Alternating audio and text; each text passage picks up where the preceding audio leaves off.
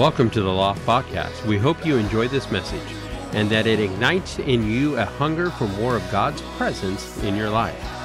All right, so tonight, here's my intention. Let me find my Bible. My intention tonight is I'm going to give you some biblical truths, some common sense thinking, and some practical wisdom on tithing. Because it's such a misunderstood subject to some, not to all, but to some. And I can't tell you what to believe, but I want to give you enough information, enough biblical truth so that you can decide what you believe.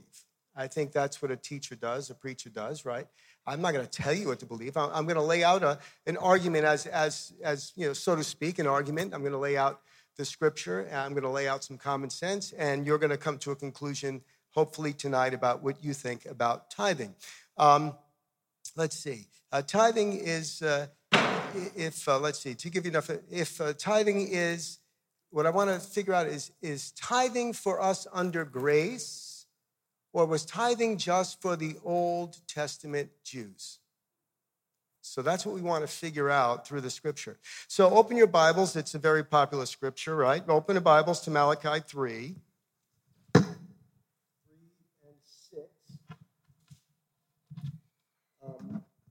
We'll start here, and then we'll go many different places. And so in Malachi 3:6, it says, I'm reading out of NIV, I, the Lord, do not change. Or in another translation, it says, I am the Lord, and I change not. God never changes. So you, O descendants of Jacob, are not destroyed. Ever since the time of your fathers, you have turned away from my decrees and have not kept them. Return to me, and I will return to you, says the Lord God Almighty. And so God has always been, through all of history, right, all the Old Testament, God has to keep calling people to repentance. Repent, repent, come back, repent. And he's saying it again, return to me, repent to me, and I'll return to you. I'll come back to you, says the Lord. But you ask, how are we to return? Will a man rob God? Will a man rob God? Yet you rob me. But you ask, how do we rob you? In tithes and offerings. Because of this, you are under a curse. The whole nation of you, because you are robbing me. Bring the whole tithe into the storehouse, that there may be food in my house. Test me in this. I don't think God says test him in another place in the scripture. I could be wrong, but he says, test me in this, says the Lord Almighty, and see if I will not open the floodgates of heaven and pour out so much blessing that you will not have room enough for it. I will also prevent pests from devouring your crops, and the vines in your fields will not cast off their fruit, says the Lord Almighty. And then all nations will call you blessed, for yours will be a delightful land, says the Lord God Almighty. So let's go verse by verse and continue.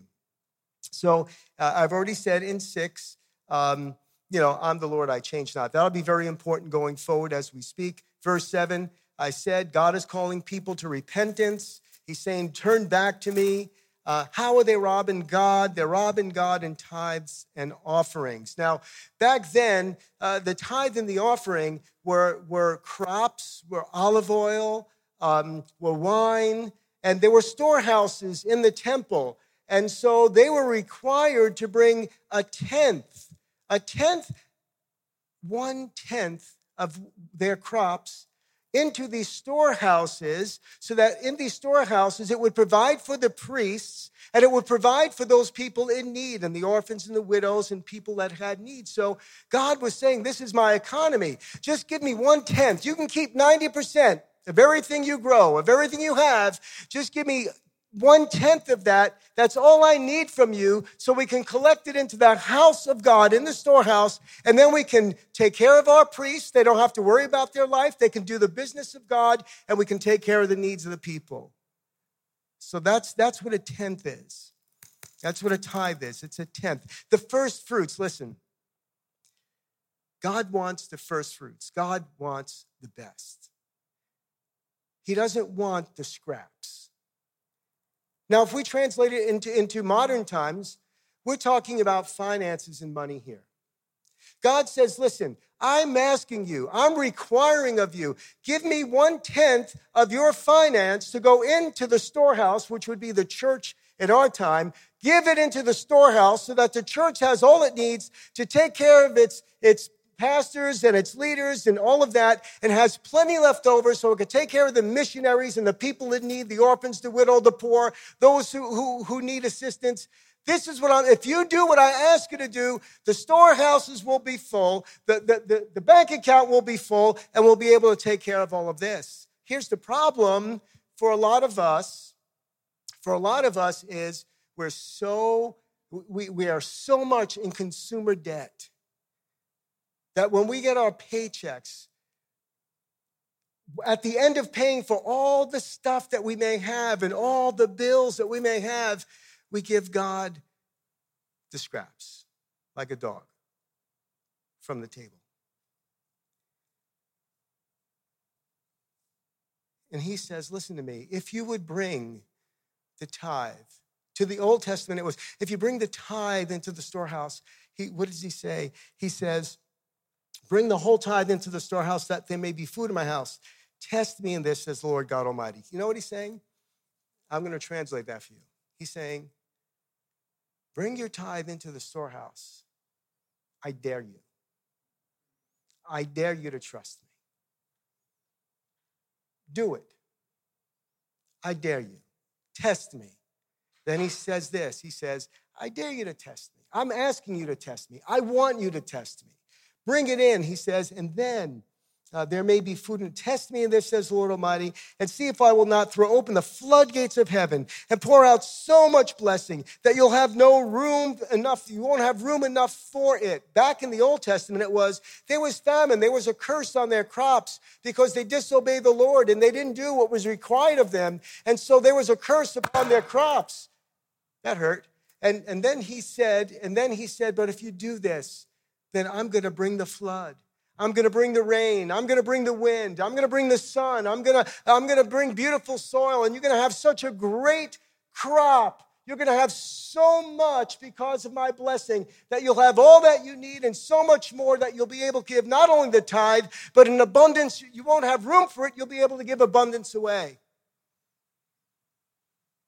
And then he says, I will prevent pests from devouring your crops, and the vines on your fields will not cast their fruits. So not only is he going to bless the weather, the soil, the crops, the growth, but he's going to hold back the pests from devouring the crops so that they will be vibrant.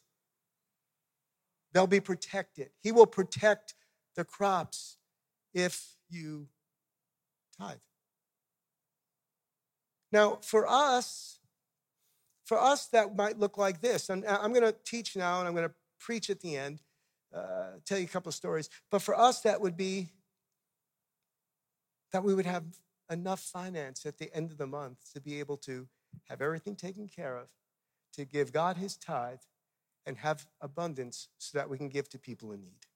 That's what that would look like in modern times. Not only that, God can preserve our possessions. Does that make sense? God can preserve our possessions. Real quickly, I've had cars, my Santa Fe went 230,000 miles. It never needed one repair. I am not exaggerating. If I was exaggerating, God kill me now. Not one repair, 230,000 miles. And then it died. We just put oil in it. We put gas in it. 230,000 miles. We were going to Mexico. We told our staff girl back in Atlanta, you could drive the car for a week, 10 days. She didn't even get halfway home. The car just died. It had to get towed. It was finished. But my point is, before we get off, my point is that God can preserve the things that we possess, our homes, our possessions. This way, think about this. If he does that, if he preserves these things, then we're not taking money out of our pocket to have to, repair them so that money is be able to use for other things, good things, God's things. Does that make sense? This isn't a fallacy, fable, or fairy tale. This is the word of the Lord. And so he spoke to the Old Testament people that way. He speaks to us about our finances this way. The other thing is, guys, we have to understand something. You say it, I say it, but do we believe it? Everything we have Everything we possess is God's gift to us. Well, I worked for it. Yeah, well, watch this. That was God's gift to us. That's God's grace, that you could breathe. Because you don't have to live. You could drop dead. True? Right? He gave us strength to work. He gave us intelligence to work. He gave us jobs. He gave us dreams. Everything we have, every bit of clothing, our homes, our possessions, all belong to the Lord. Do you believe that? If you don't believe it, watch the next person that you know drop dead and see if they take anything into the grave with them. God owns everything, folks. We say it. It's very Christian to say it, but do we believe it?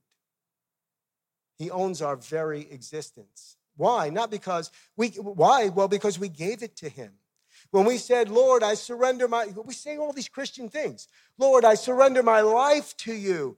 That means I surrendered my life to you. You are now the Lord of my life. I am no longer living my life my way because I'm not the Lord of my life. I've lived that way and I almost destroyed my life. But Lord, I surrender to you. All I am, all I have, it's yours. Kabish, right? Do we believe that? I hope so, because it's true if we believe it or not. So, let's see. The storehouses, we said that. We said what they were used for. And, okay, so today our tithes and offerings would be considered money. And that's interesting because he said not only the tenth, the first fruits, but I need an offering. He needs an offering. See, we're so self-consumed that we forget that there's so many people around us that need things. And because we have nothing to give, we can't help. So the question is tithing for us under grace or just for the Old Testament Jews? Now, I want you to know that tithing was introduced even before the law came into existence. Okay, so go with me to, if you have your Bibles, Genesis 14. Tithing came into existence before the law even existed. Genesis 14.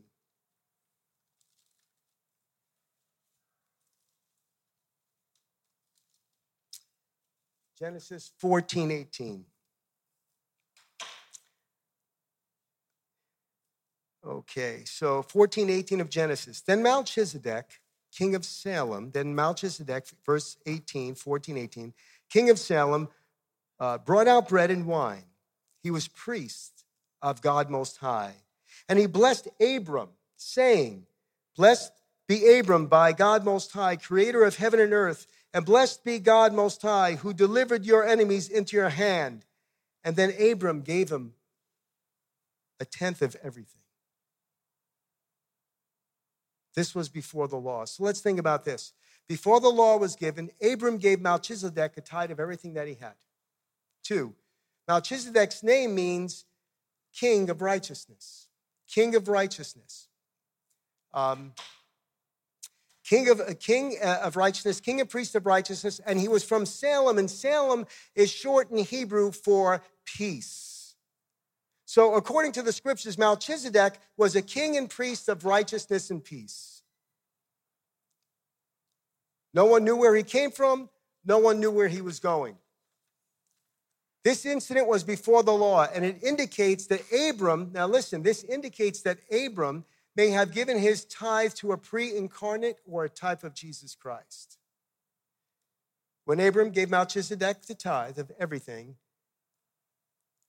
it could indicate to us that Abram may have given this tithe to a pre-incarnate or a type of Christ. So in essence, by doing that, Abram was giving a tithe of everything he had to the God Most High through his tithe to Melchizedek. Does that make sense? So because he gave the tithe to Melchizedek, he was really giving through Melchizedek the tithe of everything he had to the Lord God Most High. Let that sink in for a minute. Nobody told this. There was no law to tell him to do this.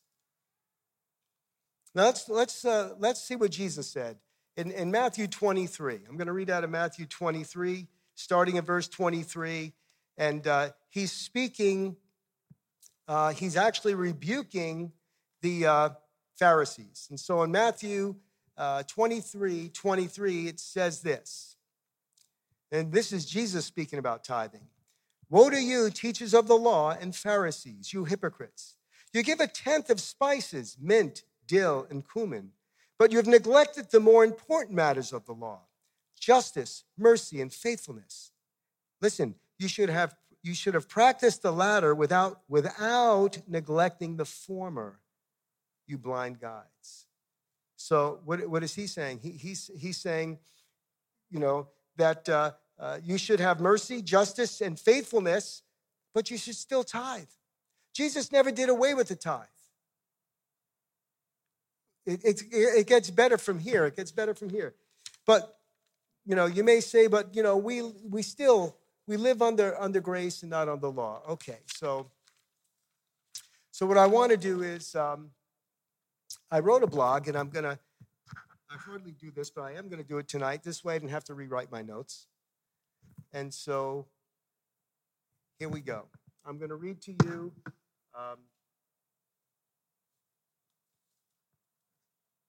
Okay, here we go.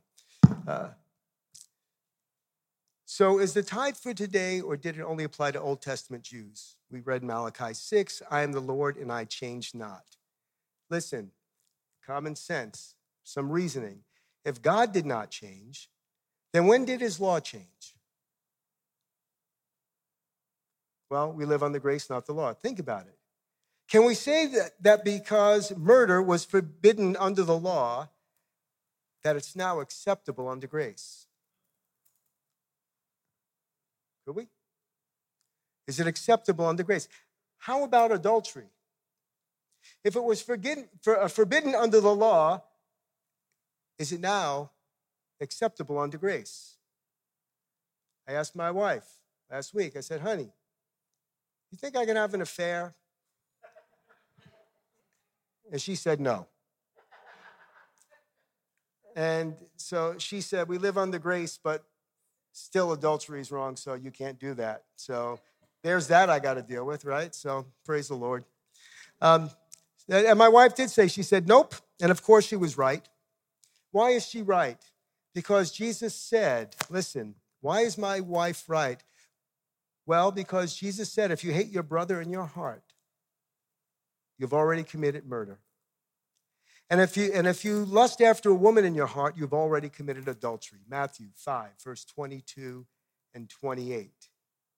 Jesus says, do you think, in Matthew 5, 17 through 20, he says, do you think I've come to destroy the law and the prophets? I did not come to destroy, but I came to fulfill them. Grace is not an excuse to disobey the law. Rather, because we are now the children of God, we desire to live a holy and pleasing life unto Jesus, which results in naturally wanting to live and obey God's law. The law was never abolished. The law was fulfilled. But I want to really go follow my notes. But because the law was fulfilled and we belong to the Lord, living by grace, we're not only to live out God's law, but by the power of the Holy Spirit, Acts 1:8, the dunamis of God, the adoption spirit, God's spirit in us, by the power of the Holy Spirit and our love for Jesus, John 14:15, John 14:21, if you love me, you obey me. If you love me, you'll keep my commands. Because of these things, our standards are above the law. See, when Jesus fulfilled the law, he didn't make the law any less. He fulfilled the law. But now as we read the scripture, we can see that he is saying, but now, not only will you fulfill the law because I'm in you and you will desire to please me and love me and obey me, but I'm going to make your standard even higher than the law. How do I know that? Well, because Jesus said in the Sermon on the Mount, what did he say? Jesus speaking, Sermon on the Mount, I'm kind of paraphrasing. The law says an eye for an eye and a tooth for a tooth. Jesus said, if your enemy slaps you on your cheek, turn your other cheek. Turn to him your other cheek. If he takes your shirt, give him your coat. Love your enemies. Pray for those who persecute you. See, the standard of living under grace goes further than the standards of the law. I'm going to say it again. See, the standards of living under grace goes further than the standards of living under the law. Because the law has been fulfilled in you by Christ. The Spirit of God lives in us, and we love Jesus Christ. Because we love him, listen, I love my wife, and even in my imperfection, but I love her, and I want to know what pleases her because I love her. And I want to do the things that make her heart happy. And we love God, and we understand this law. No, murder's wrong, adultery's wrong, robbing's wrong, backbiting's wrong, gossiping, all these things are wrong. It shouldn't be like a pressure. We don't live by the law because we have to earn God's love like a legalist. We're not legalists, but we obey God's law because God's law never changed. And because it never changed and Christ lives in us, we are able to naturally fulfill the law because of our love for God, learning the Word of God. Romans 12, 1, 2, 3, remembering to renew our mind according to the Word of God so we will know what is God's pleasing, good, and perfect will for our lives. There's no excuse. God's law never changed.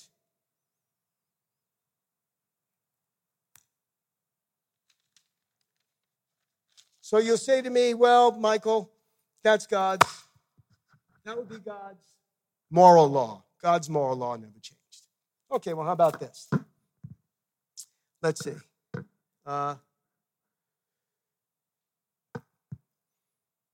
No, his moral law never changed. So let's reason further together. Did God's natural law ever change? Did God's natural laws ever change? Whether people lived under the Old Testament or in the New Testament? Let's think about it for a minute. Let's take the law of gravity. Now, I'm pretty sure gravity was set in motion when God spoke into the world and made the globe. I'm sure gravity was there at the beginning. And I'm pretty sure that if I decide I want to test gravity and I want to jump off the top of my house and believe I'm going to float, I'm going to smash into the sidewalk and I'm going to probably kill myself. Why? Because the natural law of God never changed. How about sowing and reaping? Sowing and reaping. If you put an apple seed in the dirt, you're pretty much probably going to get an apple tree. Now, when you get an apple tree, you're going to get a bunch of seeds. And you're going to plant those seeds, and you're going to get a greater harvest. That's called reaping, sowing, and reaping. That's never changed. There is a night, and there is a day. That never changed. There are different seasons of time throughout the year. God's law never changed. His moral law didn't change. His natural law didn't change. So why did his laws on money change?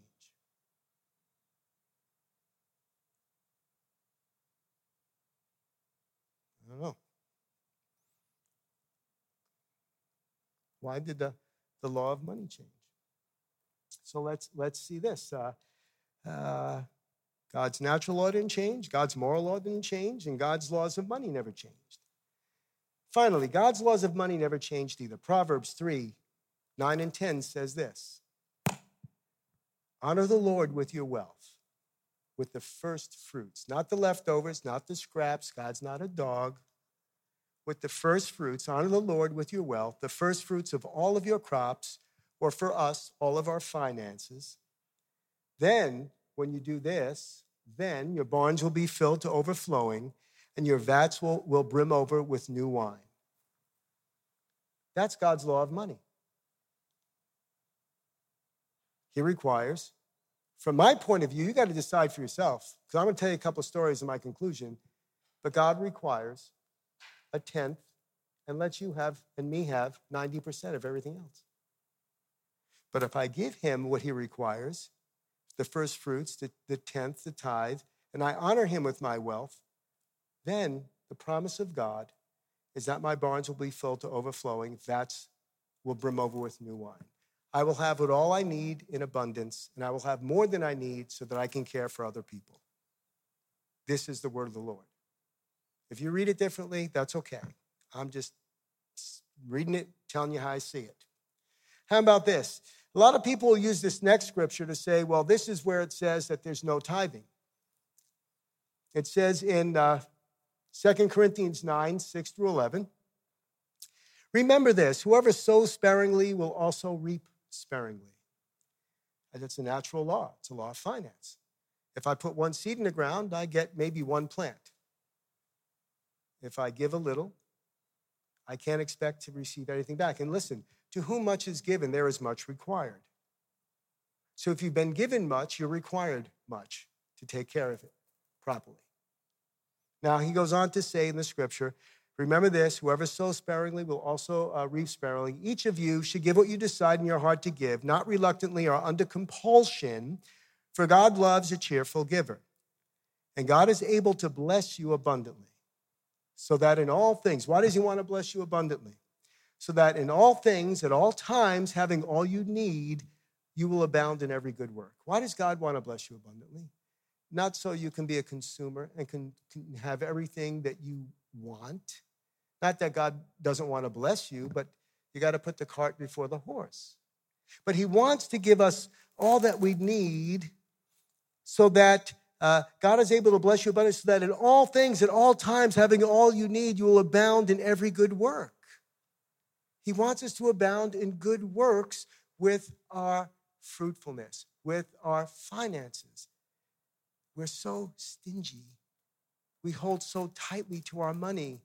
And a lot of Christian people, if this is you, I don't mean to offend you, but if it offends you, then say ouch. The point is that we avoid tithing because we just don't want to believe it's God's way. You will have to rip apart your Bible to make that be true. So it goes on to say, they will abound in every good work. As it is written, they have freely scattered their gifts to the poor. Their righteousness endures forever. So what do they do with their gifts? Their abundance? They scatter the gifts to the poor, to those who needed something, who those that were in need. That's why they were blessed, because of their generosity, so they could be generous again and to meet the needs and help the people's needs that needed help. Let's see. He gives to the poor. Their righteousness endures forever. Now, he who supplies seed to the sower and bread for food will also supply, listen, will also supply and increase your store of seed or our finances, and will enlarge the harvest of your righteousness, your good works.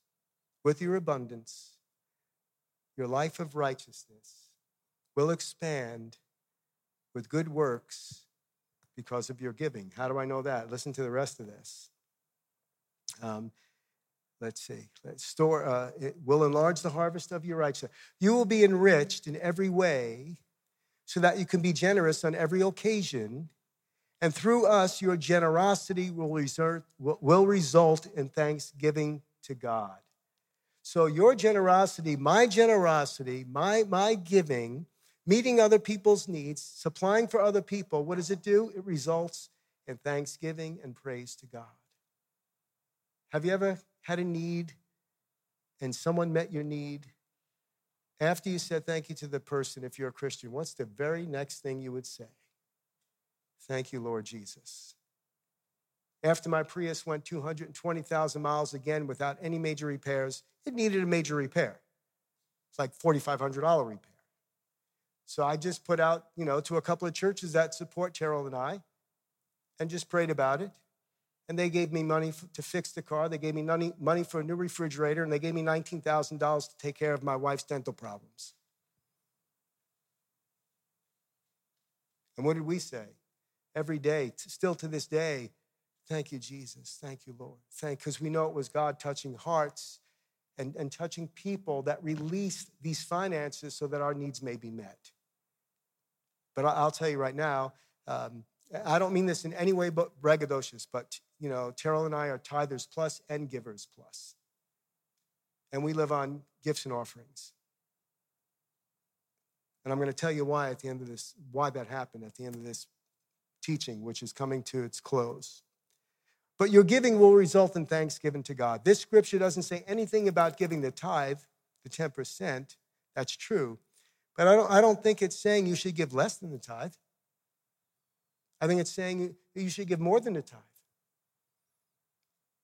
It's above the tithe. Have everything you need so that you can help others and give to others that are in need. So I don't think it's saying don't tithe. I think it's saying, and from my point of view, This is outside the tithe. This is your generosity. This is your giving. This is your compulsion to give out of love, to care for people. So I think there's the tithe, and the Bible says, and the offering. And you know what? There's one more thing, too, in the Bible. There's the gift. So, now you're thinking, if I give 10, and then I give the tithe, I give the offering, I give the gift, what's left for me? Abundance, because God said so. That's what it is. Okay, let's see. I'm going to read a few scriptures, and now I'm going to tell you two stories, and I'm going to end, because you really can't, we're going to probably do a seminar on giving and tithing and finance in the future. I'm a Christian financial coach certified, and I want to give that class because I think it's very necessary. Let's see. So let's read some scriptures, okay? More giving scriptures. Proverbs 22:9. A generous man or a generous woman will himself or herself be blessed. Proverbs 22:9. A generous man or a generous woman will themselves be blessed. That's the word of the Lord. Proverbs 11:23 through 25. The desire of the righteous ends only in good. The desire of the righteous ends only in good, but the hope of the wicked only in wrath. Verse 24. One man gives freely, yet gains even more. Another withholds unduly, but he comes to poverty. You getting the picture here? 25. A generous man will prosper. A generous woman will prosper. And he or she who refreshes others will themselves be refreshed. This is the word of the Lord. Now, unfortunately, it works in the negative as well. Proverbs 22:7 says, the rich rule over the poor, and the borrower is servant to the lender. Now, I don't need you to raise your hand. I don't want you to shake your head. But listen to this again. The rich rule over the poor, and the borrower is servant to the lender. Don't shake your head. Don't do nothing. I'm just going to ask you, are you in consumer debt? Are you paying more percentage to your credit card at your bank than you're able to give to the Lord? You got to really think of this stuff, folks. Are you? Because if you are, you're a slave to the bank. You work to pay the bank and make the banker rich. That's what the Bible says. And there's so many ways to get out of debt. And there's so many ways to get your debt in control. And there's so many ways to get debt-free. I know because I'm debt-free.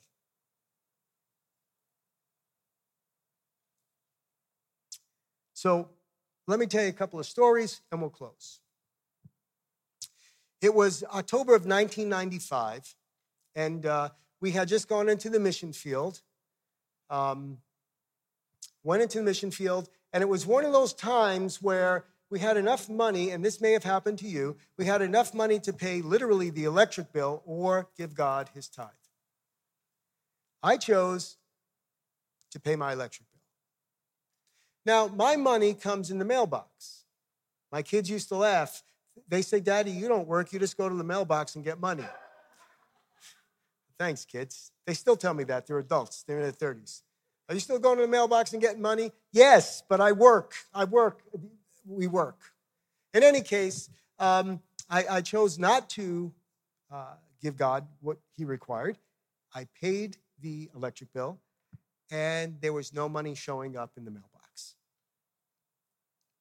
So we go to this meeting, our YWAM meeting. It's a Monday morning, and we walk into the meeting, and there's this young girl, Anita. She's about, at that time, 23 maybe, and she is crying on her knees. And she's crying and saying, Lord, forgive me for robbing you. Lord, please forgive me. Oh, Lord, I haven't tithed. I've robbed you. And all of a sudden, the Spirit of God hits me. I start to cry. I get on my knees. I start repenting. Lord, forgive me. Lord Jesus, I'm so sorry, so sorry. I will never from this day forward, better watch what you say, by the way.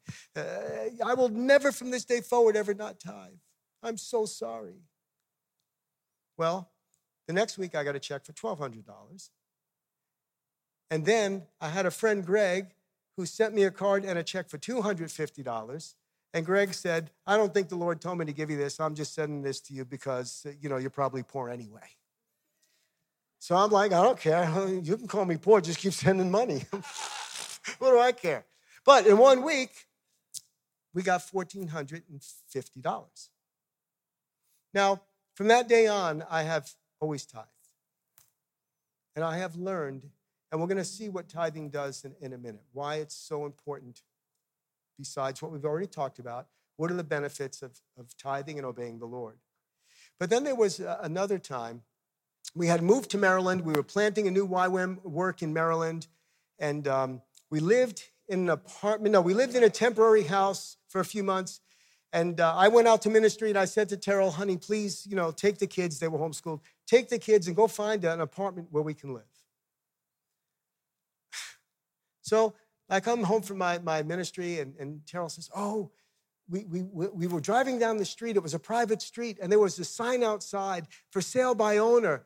I said, what are you talking about? He says, there was a for sale by owner, and there was these two girls outside. They were homeschooled, and I asked if they would go get their mother. And the mother came out, and then the mother brought me in the house, and the mother walked me through the house. And can we go see the house tonight? Because they're selling the house.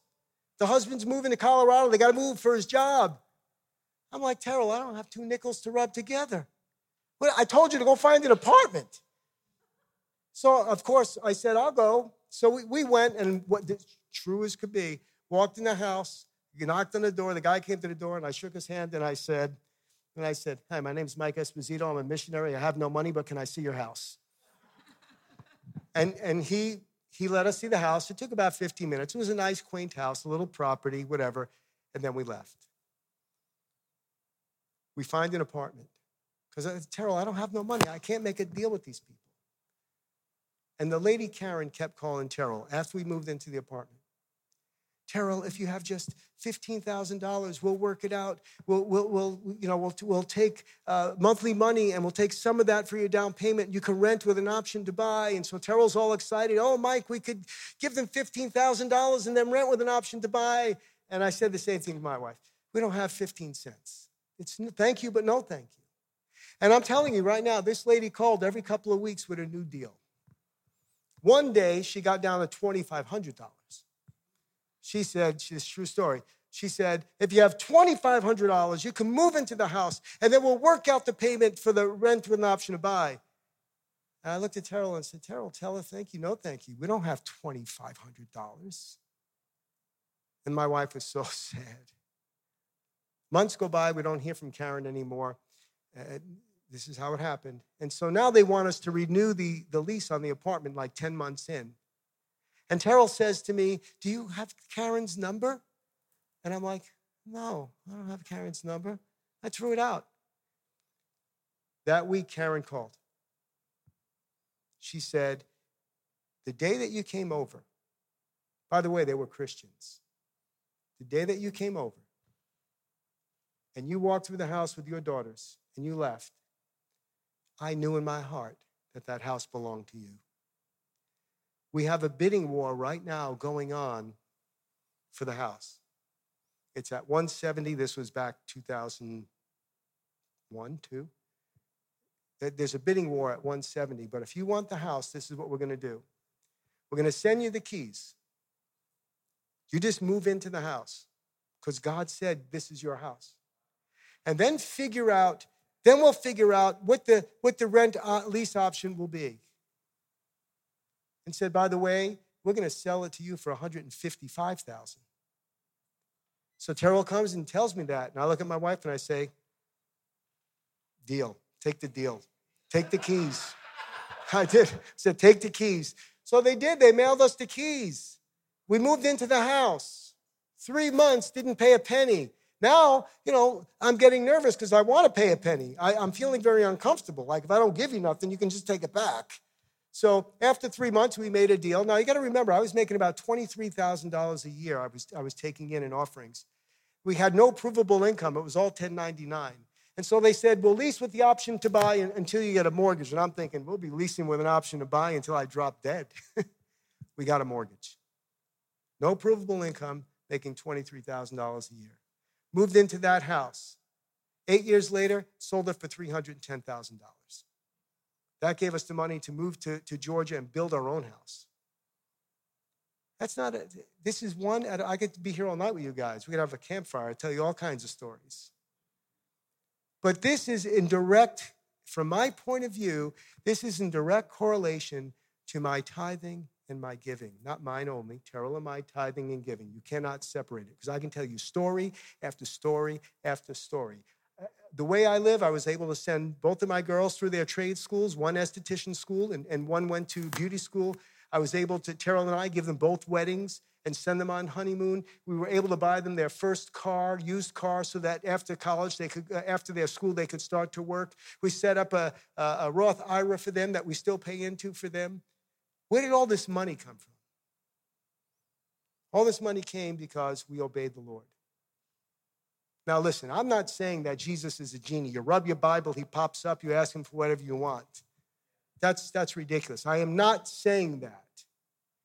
I am saying, though, he promises to take care of our need and to bring abundance and to bless us when we're obedient to him and to his word.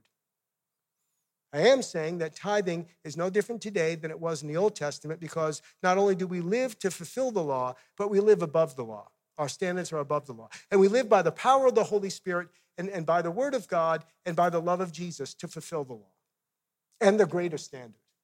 And you know, I'm not a name it and claim it guy. But I got story after story, and maybe you do too, actually, of how God has provided for you. But if you're robbing God, you're bringing a curse on your finances. I'm sorry. That's the scripture, guys. If you're paying more for your car payment and more interest for your stuff, and you can't afford the life that you live, you have a problem. And you're robbing God because you can't give God what he requires, which is 1/10 of 100%. If you give the 1/10, he blesses the other 90%. And then you have more than the 10th. Does that make sense? This is the word of the Lord. Now, in my conclusion, I think I'm concluding. Let's see. Yeah, let me read the last thing I wrote on the blog. What are the benefits? What are the benefits of tithing? And I'm going to end with this, and I'll pray and give it back to Pastor. Let's conclude this conversation by looking at the benefits of tithing. Number one, first of all, the tithe provides for the ministers and the salaries of the church, missionaries, organizations, and it helps to provide for those that are in need. That's why God asks us to bring the tithe into the church. I'll say it again. First thing it does is tithe provides for ministries, ministers, ministry salaries, missionaries, and the needs of people in the church or beyond the church. Two, when we tithe, it stretches our faith in God as our provider. Tithing is a big faith challenge. In my old church, the one I left in, I'm still part of, but when I left Georgia, the pastor and the elders, and they meant it. I know, I was in these meetings and I seen it. They said, God said, test me in this. They said, begin to tithe. And in 3 months, if God has not done something in your life financially, we're going to give you all your money back. I've been in a room with them saying to the lady, I'll give you back your $1,500. But there was many more stories of how God blessed and gave to people. Test me in this. Go ahead, I dare you, Jesus says. So it stretches our faith. And the other thing it does is that it destroys a selfish and a stingy spirit in our lives. It destroys that selfishness. It's mine, mine, mine. It's all about me, mine, mine. It destroys a selfish and a stingy spirit in our lives. And then finally, one of the benefits is the Lord promises to open the floodgates of heaven and pour out a blessing on our lives and our possessions. Now, my intent tonight was not to give you very thorough teaching because we don't have that kind of time on a Saturday night. We all want to get home. But I hope I've given you enough truth and enough scripture and enough common sense and enough practical information from the Word of God that you can make up your own mind on what tithing is or isn't, is it for now or is it not? Let's pray. I'll hand it back over to Pastor. Father, I thank you for your word. I thank you that you care about everything in our life. You care about our possessions. You care about our money. You care about our heart. You care about our soul. You care about our bodies. You care about us, Lord. And you require very little from us, from what I can read personally out of the scripture. You provide very little for us so that you can bless the other 90%, and you can meet our need and give us abundance so that we can share and give and care for others. Father, I pray if this word is true, if what I said tonight is true, Daddy, I pray that you bless the truth to the souls of these men and women. I pray, God, Holy Spirit, if this is true, what I've said tonight, that you would water the seed of faith about finances and tithing in the hearts of these men and women, and you would bring a crop of faith so that they will be able to obey your word. If this is your word, oh God, I pray. Father, for me, I believe it. I've lived it. Everything you said has come true in my life. And I praise you and I thank you for it. And I thank you that you care about our money. And I think that the laws of finance never changed, just like the laws of morality never changed and the laws in the natural world never changed.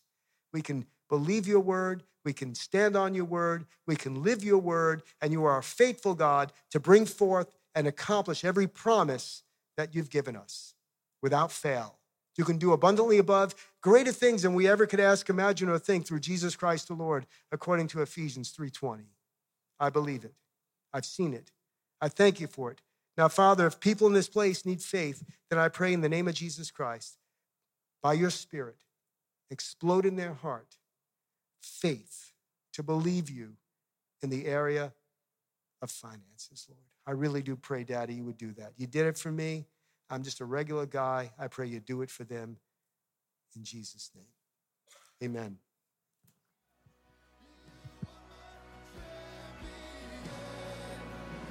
If you were inspired by today's message, be sure to hit subscribe on iTunes, Spotify, or wherever you stream your podcast. For more information about The Loft or for gathering times and locations, you can check out our website at www.theloftnw.org or find us on Facebook and Instagram. Thanks for tuning in, and we hope you'll join us again next time.